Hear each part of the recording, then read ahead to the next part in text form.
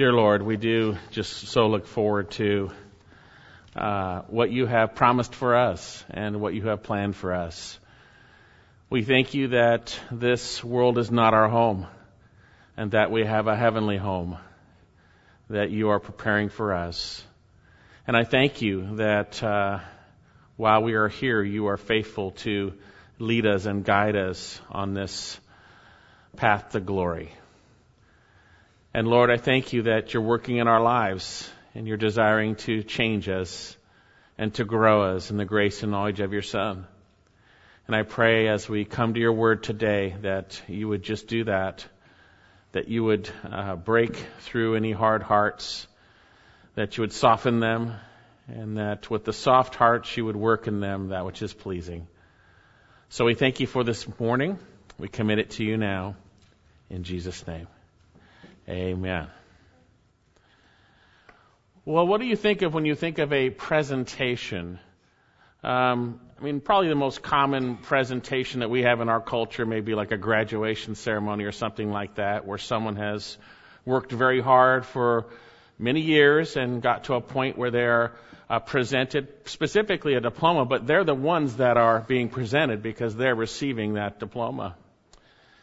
Well, if you think about the Christian life, there's going to be a presentation for us where we are presented before the Lord. And within that presentation, there's going to be ramifications concerning what happened during this life. Now, we know that we're not going to be judged for sin. Sin was taken care of on the cross. But there's going to be rewards and loss of rewards. And so when we all get to heaven, we will all in Christ get there. But some, based on what was done in this life, may receive less eternal rewards than others. Now we're going to see that those rewards are tied up in the context of God's glory forever and ever and ever. And today we're going to see the Apostle Paul was focused on and hoped in presenting these Thessalonians before the Lord and where they would be spiritually when God completed that work. So would you turn with me to 1 Thessalonians chapter 2, and we're going to be finishing chapter 2 today, looking at verses 17 to 20. And we're going to see how we can know that God's Word is at work in us, because for those in whom it is at work in, we'll see there are eternally rewarding relationships. Again, 1 Thessalonians chapter 2, verse 17 to 20. And let me share some context. We know from Acts chapter 16 that the Apostle Paul and his companions were led by the Spirit to go to Macedonia and share the gospel in Philippi, and they did. And after the jailer and Lydia and her household were saved, they were treated shamefully and beaten, and they journeyed some 50 miles before that, but then after that, they journeyed some 50 miles west to Thessalonica. And then in chapter 17 of the book of Acts, we have the account of Paul coming to Thessalonica and sharing the word, sharing from the scriptures for 3 weeks. And we know from our passage in our book that these Thessalonians received the word of God. They were saved. Now, after going to Thessalonica, he was driven out, as we'll see today. He went to Berea to preach the word. And then he went on to Athens and then on to Corinth. Now, while he was in Athens, he was concerned, as we read earlier in 1 Thessalonians 3, concerned about the faith of the Thessalonians. They were going through many difficulties, and he was concerned that the tempter might have tempted them in the midst of that. And so he sent Timothy to find out how they were doing in their faith and to encourage them and strengthen them. And Timothy came back to the Apostle Paul, gave him the report when he was in Corinth that they were doing well and they longed to see them. They're doing well in the Lord and in the faith. And so the Apostle Paul, from that report, writes this letter that we have of 1 Thessalonians. And we saw in chapter 1 that he was so thankful for their true salvation, what they had observed, first of all, their faith in the Lord Jesus Christ, their labor of love, and their steadfast hope in the Lord Jesus Christ.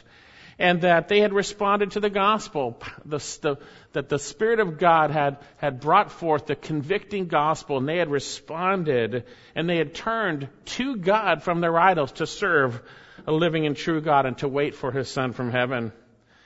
And then we came to chapter 2, where the Apostle Paul begins to defend himself in the manner in which he came to the Thessalonians.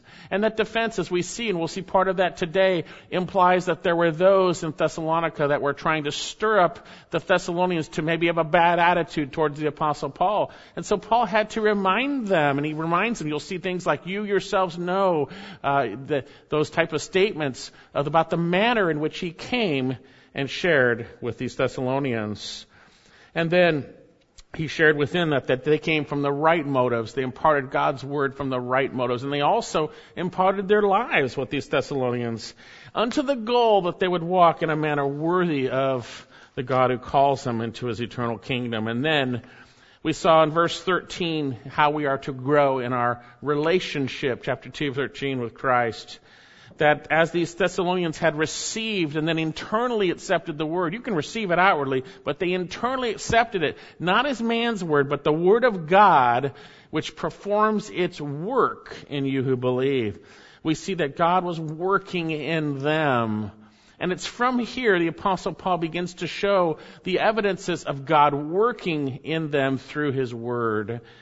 And so let me read through. Our passage will be starting at verse 17, but let me back up and we'll read up through what we've seen and where we'll be today. Let's start at verse 13.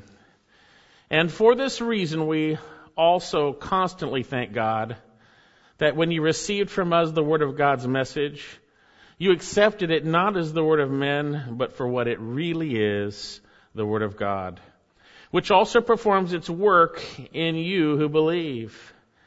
And then what we saw in our last time in 1 Thessalonians, for you, brethren, became imitators of the churches of God in Christ Jesus that are in Judea. For you endured the same sufferings at the hands of your own countrymen, even as they did from the Jews, who both killed the Lord Jesus and the prophets and drove us out.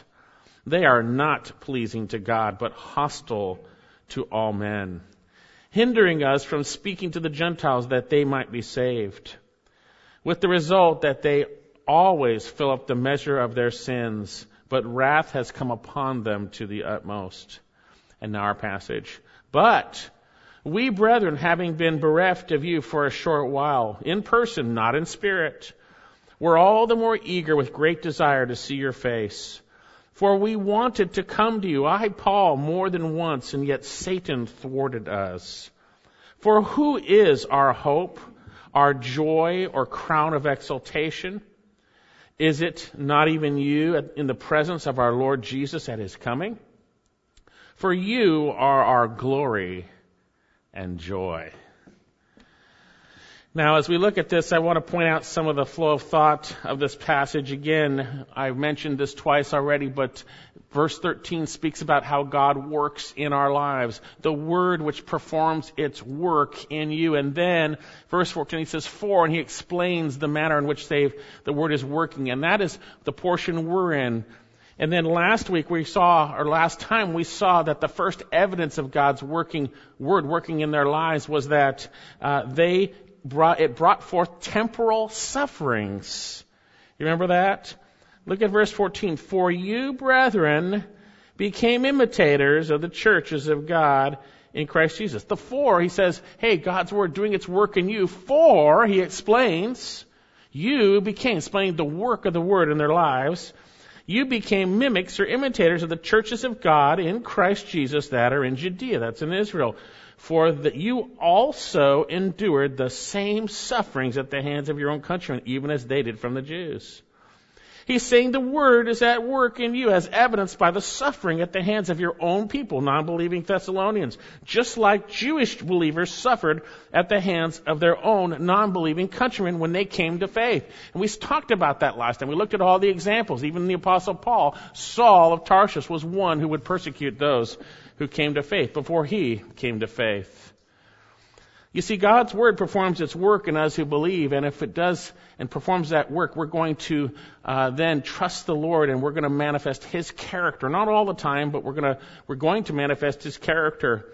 And when we do, we're going to be persecuted at times.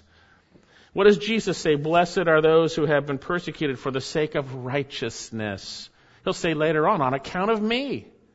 He says, for theirs is the kingdom of heaven. And in the book of John, in this world you will have trouble, but take courage, I have overcome the world, Jesus says.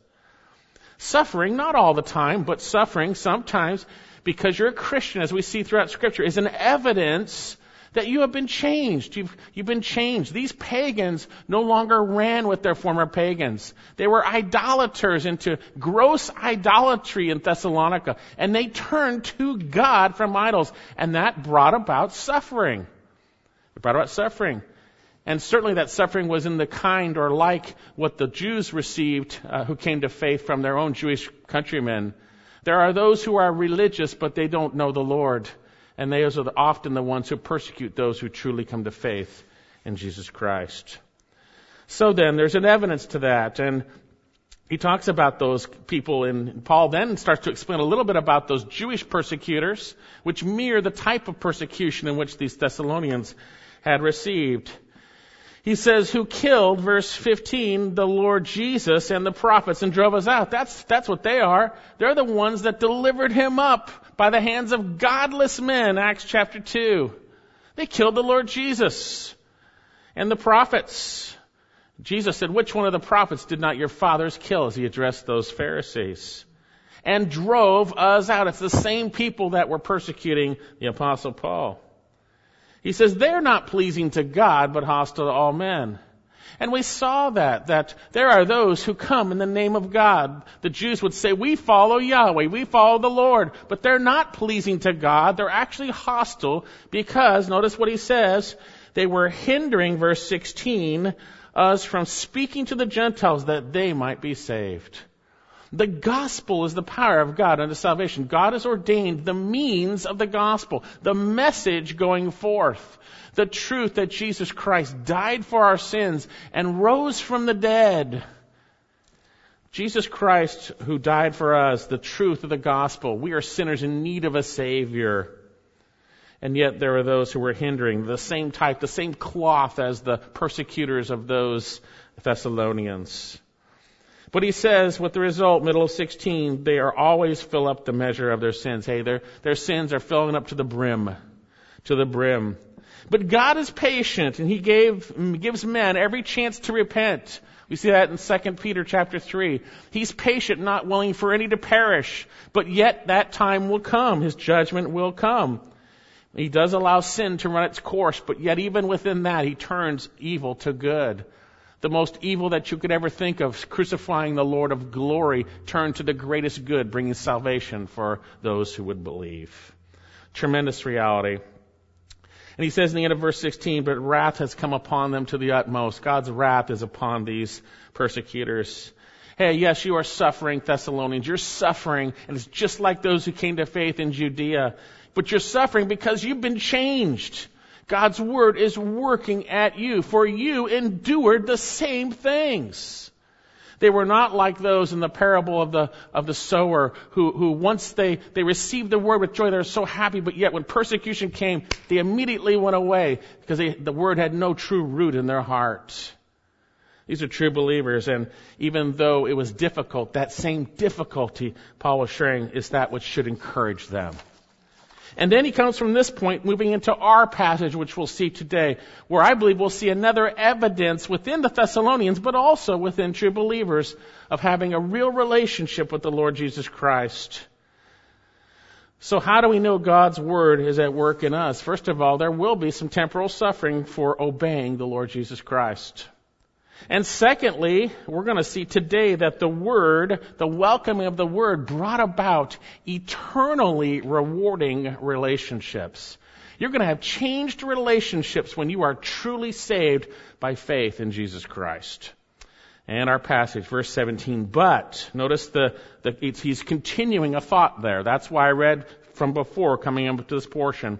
But we, brethren, having been bereft of you for a short while, in person, not in spirit, we're all the more eager with great desire to see your face.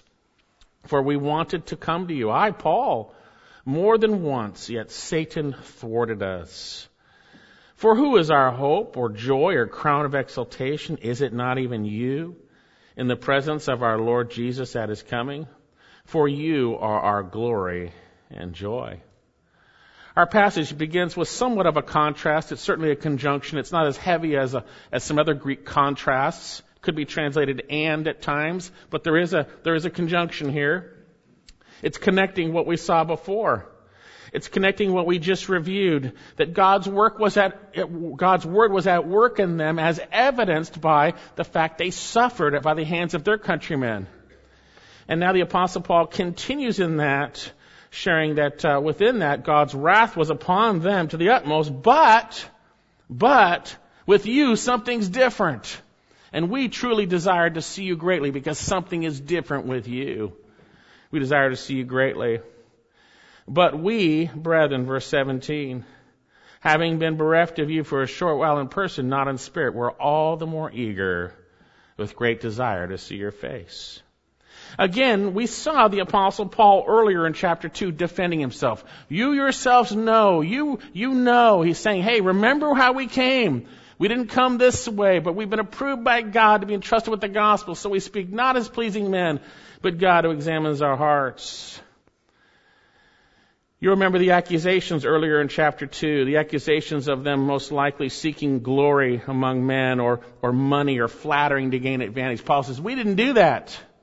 We didn't come to you that way. You know we were not like that. The implication is someone was probably saying that's what Paul's in it for. Paul's in it for the money. And here the implication, as he continues in a sense to defend himself, is that someone's probably saying, Paul doesn't care about your suffering at all. Look at it. He hasn't come back yet. He doesn't care a thing about you. Paul doesn't care about you. You are suffering for what you heard from him. And what do you hear from Paul? Nothing. He doesn't care about you at all. That's probably what was going on. You see, evil men and impostors will proceed from bad to worse. They will come in deceiving and being deceived. They slander. They're like Satan. They divide.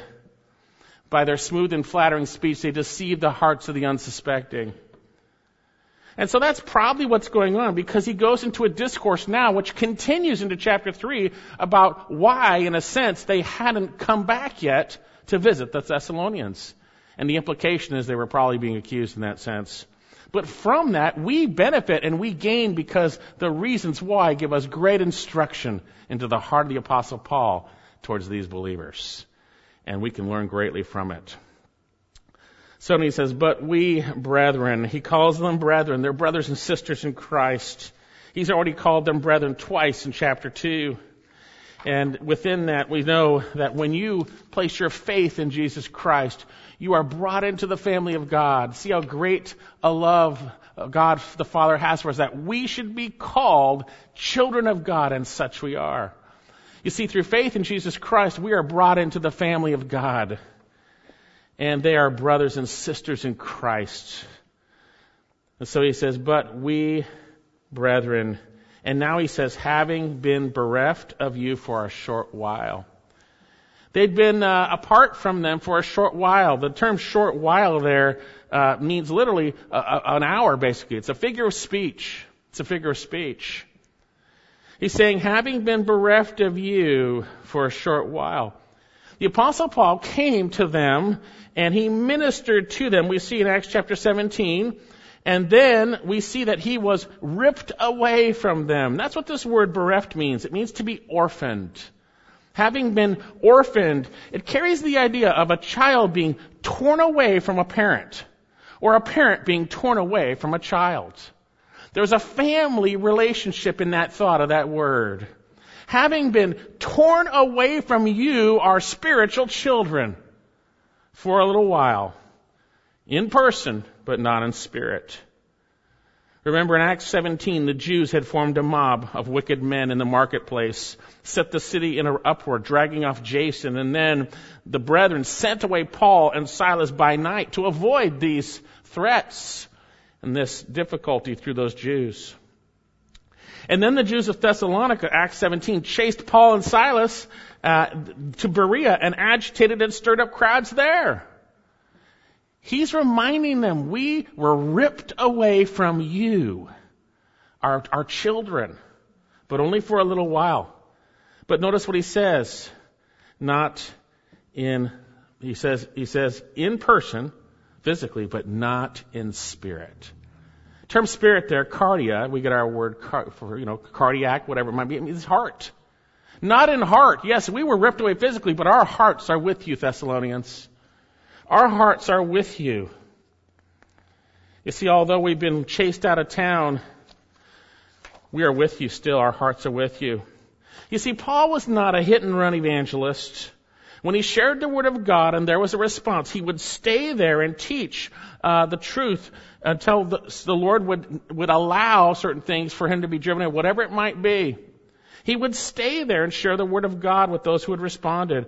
And even afterwards, he was continually concerned for the spiritual welfare of those in whom he had been blessed to share the truth of God.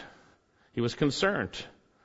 He was a concerned spiritual parent for their spiritual well-being, having been ripped from their presence.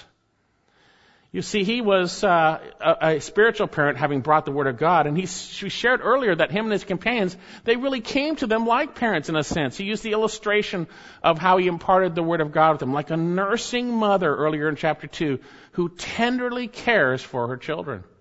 And then chapter 2, verse 11, we see, he says, just as you know how we were exhorting and encouraging and imploring each one of you, as a father would his own children, 2:11, so that you may walk in a manner worthy of the God who calls you into his kingdom and glory.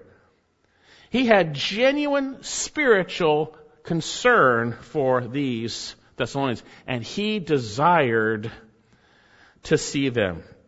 Notice what he says.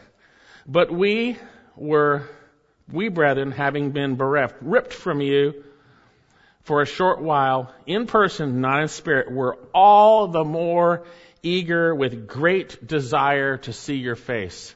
That sounds like a loaded sentence, doesn't it? All the more eager with great desire to see your face. We wanted to see you. Contrary to the implication of those accusations, we wanted to see you. We were ripped from you. Our hearts are still with you. We wanted to see you. You see, the gospel brings new and eternal relationships. And they are based on the love of Christ, a love that we receive in Christ that we didn't have before, one for one another. The Apostle Paul loved these Thessalonians even after a short time. He said they had become very dear earlier, or beloved to them. And he was concerned for them spiritually. And part of that concern was manifest in his concern about their attitude towards him. Because he knew if their attitude soured towards him, he wouldn't be able to minister to them the way the Lord would want him to.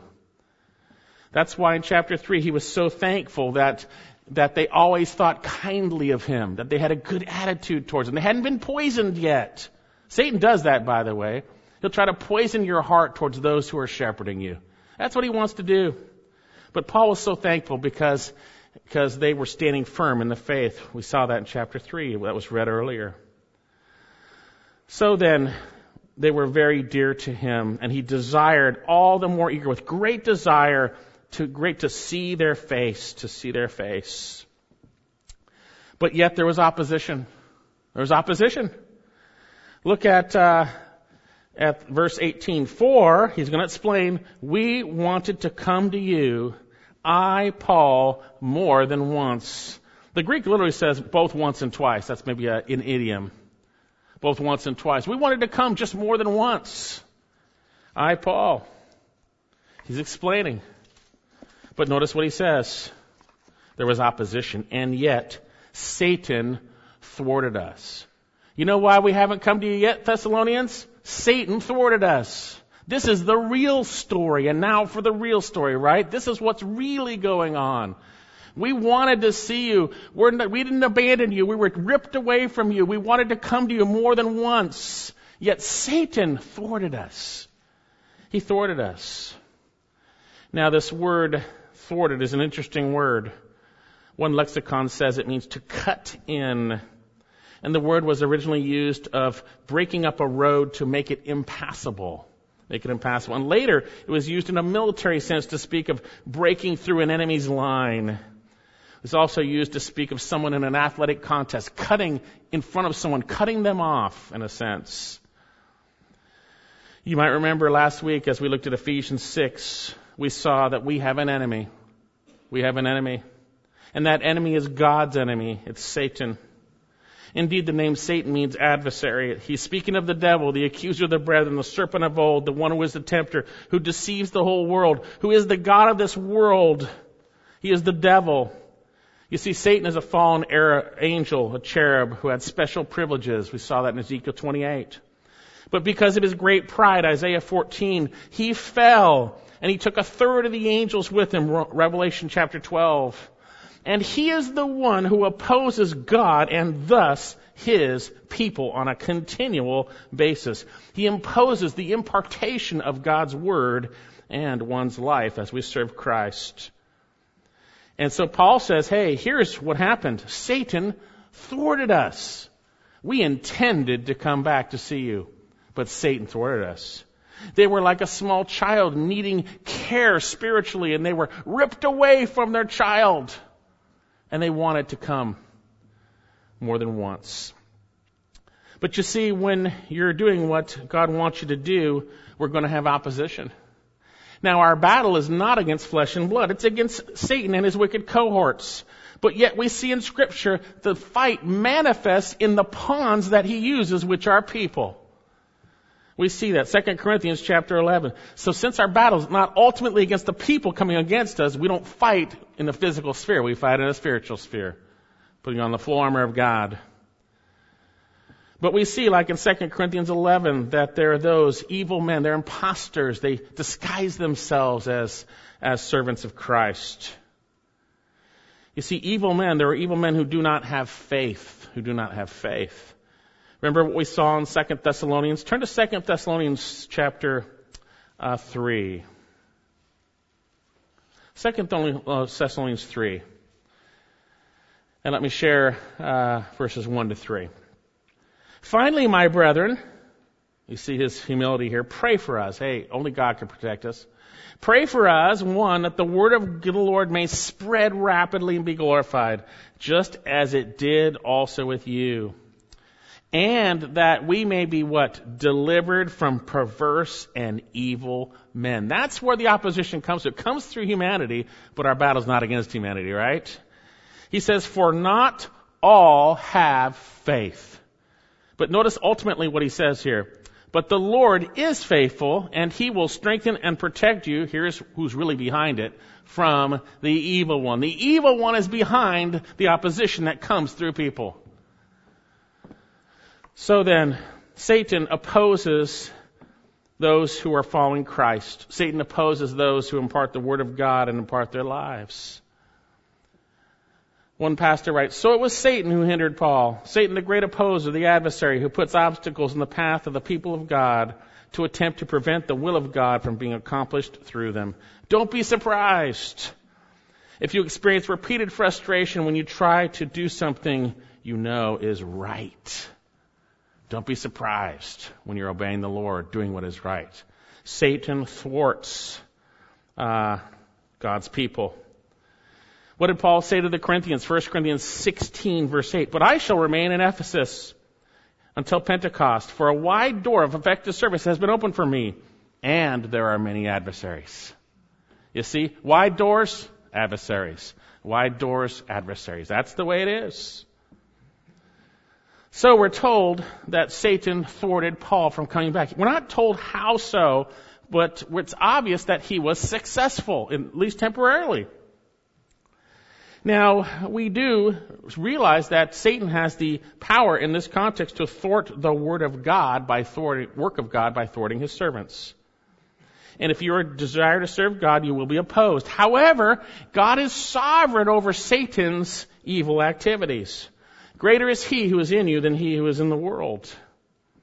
Paul doesn't bemoan or whine about Satan. He simply states a fact that this is what happened, and he moves on. Satan is on a big leash. He's a defeated foe. His doom is sure. Paul said to the Romans, and the God of peace will soon crush Satan under your feet. And indeed, all of Satan's evil thwarting, God turns to good, the ultimate good, the cross. But even here, how did he turn this thwarting of Paul to good? It's this letter. If Paul would have visited them, he would not have written this letter. And so we have the letter, 1 Thessalonians, because God allowed Satan to thwart Paul. Tremendous reality. God turns it for good. He turns it for good. But here, the Apostle Paul is telling them why he hadn't been there. So then, in his defense, we see Paul reveals a heart of genuine parental concern for these Thessalonians. He was still thinking of them after being ripped away. He had a great desire to see them, but yet was opposed by Satan. That's why he hadn't come back yet. Now, as we move on, we recognize that Paul wanted to see them for a specific reason. We had this read earlier in chapter 3 of 1 Thessalonians, but turn there. Chapter 3, we're going to look at this a little bit here for a second and then come back to it later. 1 Thessalonians 3, verse 9. For what thanks can we render to God for you in return for all the joy with which we rejoice before our God on your account, as we day and night and day, keep praying for you earnestly, that we may see your face and may complete what is lacking in your faith. Now may our God and Father himself and Jesus our Lord direct our way to you. He wanted to see them to complete what was lacking in their faith. He was a spiritual parent who was concerned for them. Concern for them. The opposite of what the accusations would be. That's the way Satan is. He brings lies in there to divide people, but that wasn't the truth. And God turned Satan's thwarting to good, even bringing about this letter. So then, having been thwarted by him, we see that he desired to see them. And we have even a more expansive explanation of why he desired to see them in verse 19, and it's quite amazing. He says, Satan thwarted us. We wanted to see you. We desired to come eagerly. This is what we desired to do. We were thwarted. Then he goes on to explain, verse 19, back in chapter 2. For who is our hope, or joy, or crown of exaltation? Is it not even you, in the presence of our Lord Jesus at his coming? Here we see the ultimate reason why Paul wants to come. He wants to build up their faith, but there's something that brings it to in eternity. Eternally. He says why he wants to desperately see them so badly. For, and he shares a rhetorical question with the answer. For who is our hope, our joy, our crown of exaltation? What's the answer? Is it not even you? You Thessalonian believers, it's you. And it's you in a future state. It's you in the presence of our Lord Jesus at his coming. We're looking forward to your presentation before him when he comes. We're looking forward to that time. Who is our hope, our joy, our crown of exaltation? It is you, Thessalonians, and that hope, joy, and crown of exaltation will be in the presence of our Lord Jesus at his coming. You see, we know about the coming of the Lord Jesus Christ. He will come back, the Lord's day. He will come back in judgment. We know that. He will plant his feet on the Mount of Olives, Zechariah 14. He will do so. But before that, we are not destined for wrath. He will come for believers.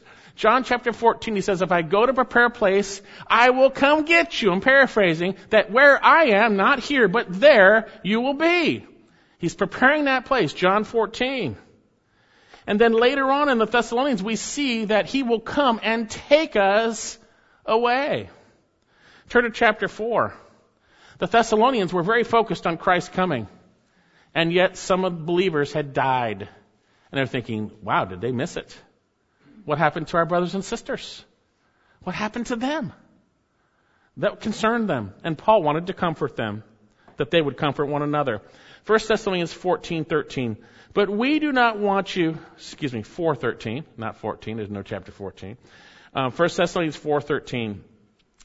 But we do not want you to be uninformed or ignorant, not knowledgeable. We don't want you to be that way, brethren, about those who are asleep, that's those who have passed away, that you may not grieve as the rest who have no hope. The world grieves because they're never going to see him again, basically. They know that. They have no hope. They have no true hope. But he says here, for if we believe that Jesus died and rose again, hey, if you believe the gospel, then even so God will bring with him those who have fallen asleep in Jesus. Isn't that beautiful? Fallen asleep in Jesus. Love that. For this we say to you by the word of the Lord, that we who are alive and remain until the coming of our Lord shall not precede those who have fallen asleep.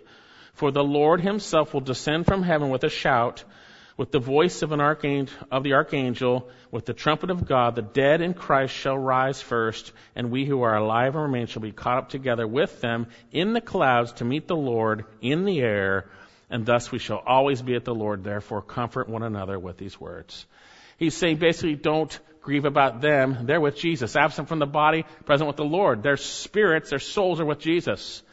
And their bodies are in the grave. And those who are alive remain will not precede them. Jesus will come with them, and they will be raised. And at that point, they'll be glorified, right? And then anyone alive who remains will be changed in that moment. And we will meet him in the air. Well, he's not coming to earth at this time. He's coming to take us from earth. The word means forcibly grab. To bring us back, John 14, to the place in which he's prepared. And then he'll go into chapter 5 and talk about his second coming.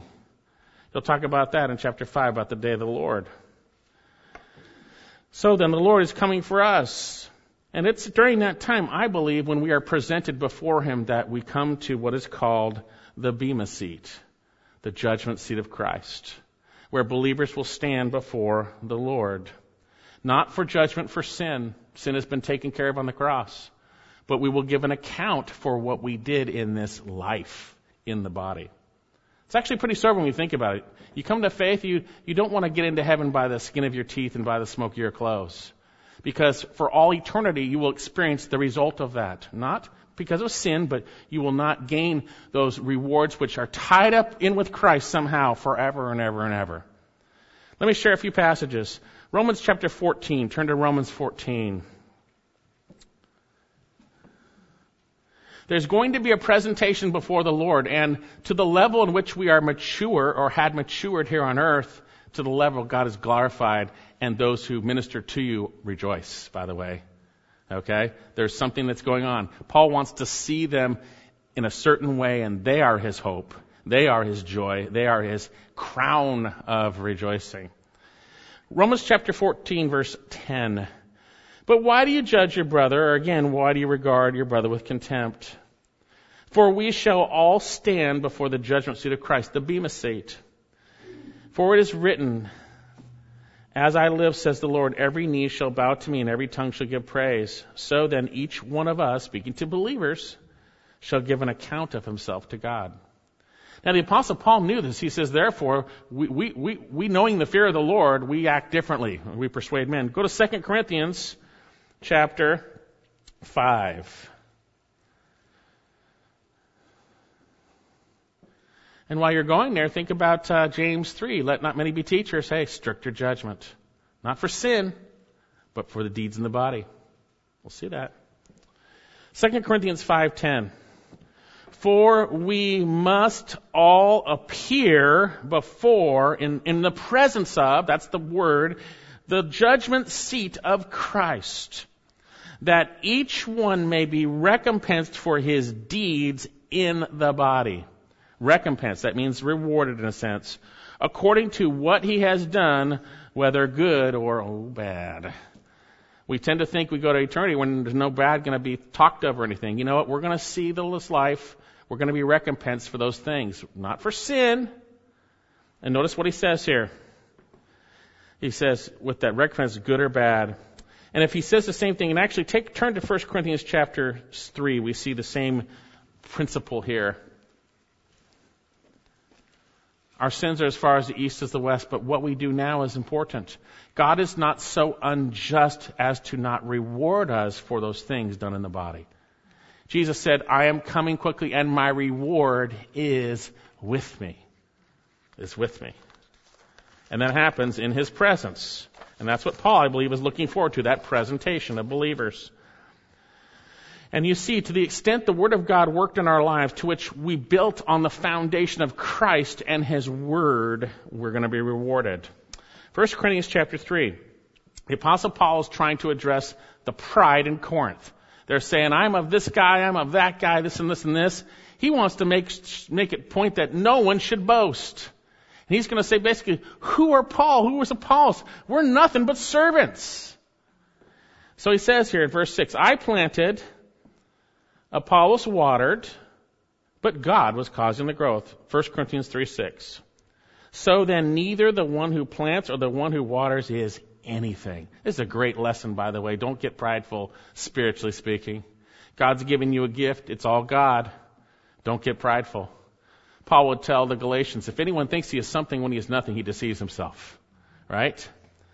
Because God gets all the glory. God is to get the glory. And so he says here, so then neither the one who plants nor the one who waters is anything, but God who causes the growth. Now he who plants and he who waters are one. They're functioning in the body of Christ, doing God's will. But each one, that's individually, will receive his own reward according to his labor. Okay?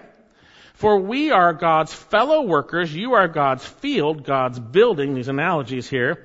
According to the grace of God, which was given to me as a wise master builder, I laid a foundation. Paul brought forth the word of God that God had illumined to him. And another is building upon it. But let each man be careful how he builds upon it. For no man can lay a foundation other than the one which is laid, which is Jesus Christ. Now if any man builds upon the foundation with gold, silver, precious stones, wood, hay, straw, each man's work will become evident, for the day will show it. Because it is to be revealed with fire, and the fire itself will test the quality of each man's work. Now the work he's speaking about here are believers, by the way. It's people. I planted, Apollos watered. He shared the word of God. Apollos watered that. They were built up on Christ. It's the church. He says, if any man's work which he has built upon remains, he shall receive a reward. If any man's work is burned up, he shall suffer loss. But he himself shall be saved as through fire. What you do now is important. And what I mean what you do, not what you do in your own strength, but what you do in terms of trusting in Christ and obeying him at work with your family in the body of Christ, relying on Jesus. When you rely on Jesus and he works through you, you're going to be rewarded. How amazing is that? When you don't do it, but he does it. When you trust in Christ. And it's eternal rewards. It's forever and ever and ever. Now, when it's something that's forever, that's really important to invest in that. Jesus said, don't lay up for yourselves treasures on earth, but treasures in heaven, right? But also you can experience eternal loss. Loss of rewards forever and ever and ever. If you don't depend on Christ. If Christ is not the one that's functioning through you, right? If it's not built on Christ. So then, we will come before the judgment seat of Christ. There is a presentation. And Paul has put all his marbles in presenting these Thessalonians. They are his hope that they're going to be mature and bring God glory because they're true believers. They've truly been saved and they are truly changing. And he is investing in them eternally. He desires to build their faith up. They are his hope. He says back in our passage, for who is our hope? Who's our hope? Who is our joy? Who is our crown of exaltation? Is it not even you in the presence of our Lord Jesus at his coming when everything is seen for what it really is? Isn't that great? You see, everyone has some type of a hope that they look forward to in the future. Many hope to fulfill their dreams, hope to return on their investments for later on, for retirement, 401ks, maybe hope for their children to surround them and bless them, take care of them when they're advanced, hope in peaceful latter years, whatever it might be. Paul doesn't speak of any of these things. His future hope was not one of emptiness or sorrow either. His hope was in seeing what God had done through him, through the word in these Thessalonians.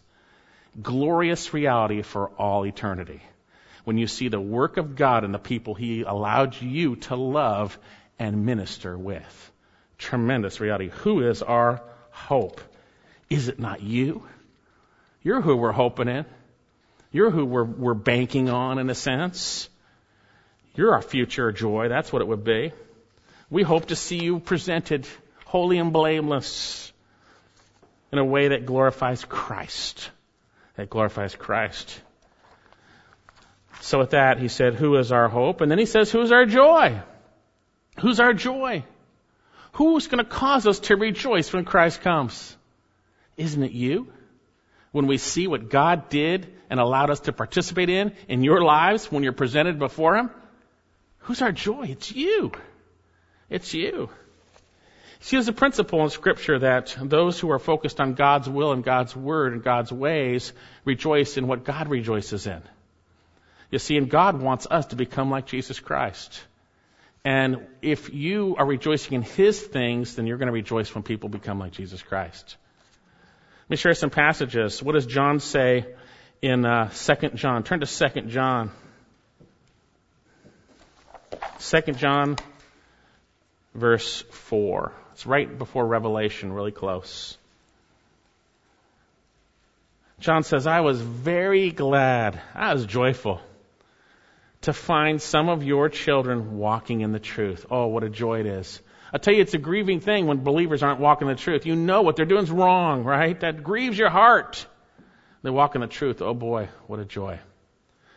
He says, just as we have received the commandment to do so from the Father. And now I ask you, lady, not only as writing to you a new commandment, but the one which you've heard from the beginning, that we love one another. Walking in the truth, they were loving one another. 1 John chapter 5, how do we know we love the children of God? When we obey His commands, for they're not burdensome. He says here he's very, very, very glad to find this. And he says, and this is love, that we walk according to His commandments. This is the commandment, just as you have heard from the beginning, that you should walk in it. Oh, so joyful to see them walking, obeying Christ Jesus in the context, loving one another. Oh, what joy. Then go to 3 John, just right next door. Verse 3. For I was very glad when brethren came and bore witness to your truth. That is, how you are walking in truth. You're living your life according to the truth of God. He says here, I have no greater joy than this, than to hear of my children walking in the truth. These were Paul's, back in our passage, Paul's spiritual children. No greater joy, looking forward to that presentation of maturity before the Lord. See, the Apostle Paul was desiring that greatly. He's desiring that greatly. Let's go back to 1 Thessalonians, and I want to go to chapter 3 again, and then we'll come back to our passage in chapter 2. Verse 5, chapter 3. For this reason, when I can endure it no longer, I also sent to find out about your faith, for fear the tempter might have tempted you, and our labor should be in vain. But now that Timothy has come to us from you and brought good news of your faith and your love, and that you always think kindly of us, longing to see us just as we long to see you. Notice that? We talked about that earlier. He says, for this reason, brethren, in all our distress and affliction, we are comforted about you through your faith. For now we really live if you stand firm in the Lord. This is what floats our boats. We really live if you stand firm in the Lord. So what does he say here? For what thanks can we render to God for you, for all the joy with which we rejoice before our God on your account? When you see true believers truly following the Lord, truly standing firm, that brings joy. That brings joy. You see, the Apostle Paul was focused on the things that God deemed important, the things that bring joy, believers becoming like Christ, walking in the truth. These Thessalonians were true believers. They were his future hope and his present joy, but in future joy, as we'll see. You see, there's going to be so much joy when we are presented before the Lord, when we see what God does through the faith in the midst of the trials that we have endured. 1 Peter chapter 1, verse 6, in this you greatly rejoice, even though now for a little while, if necessary, you've been distressed by various trials, that the proof of your faith, being more precious than gold which is perishable, even though tested by fire, may be found to result in praise, glory, and honor at the revelation of Jesus Christ.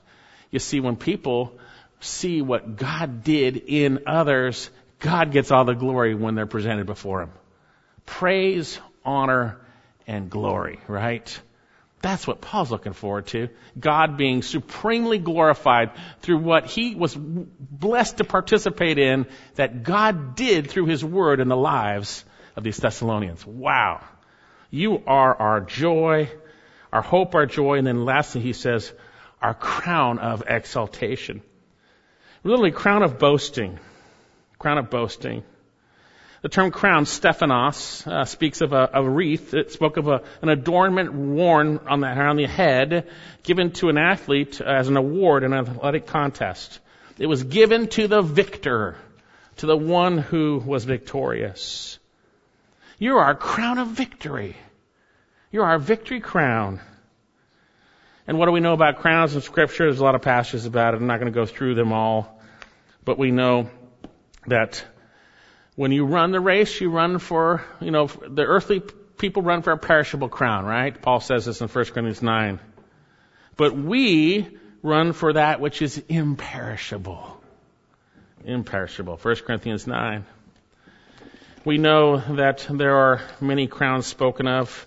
Paul speaks of Timothy, the crown of righteousness, 2 Timothy, that the Lord will award him on Paul on that day, 2 Timothy 4. James speaks of the crown of life for those who endure trials. There's the unfading crown of glory for elders if they shepherd well the flock, 1 Peter 5. Paul says something similar in Philippians chapter 4, verse 1. He says, therefore, my beloved brethren, whom I long to see, my joy and my crown. You are my victor's wreath.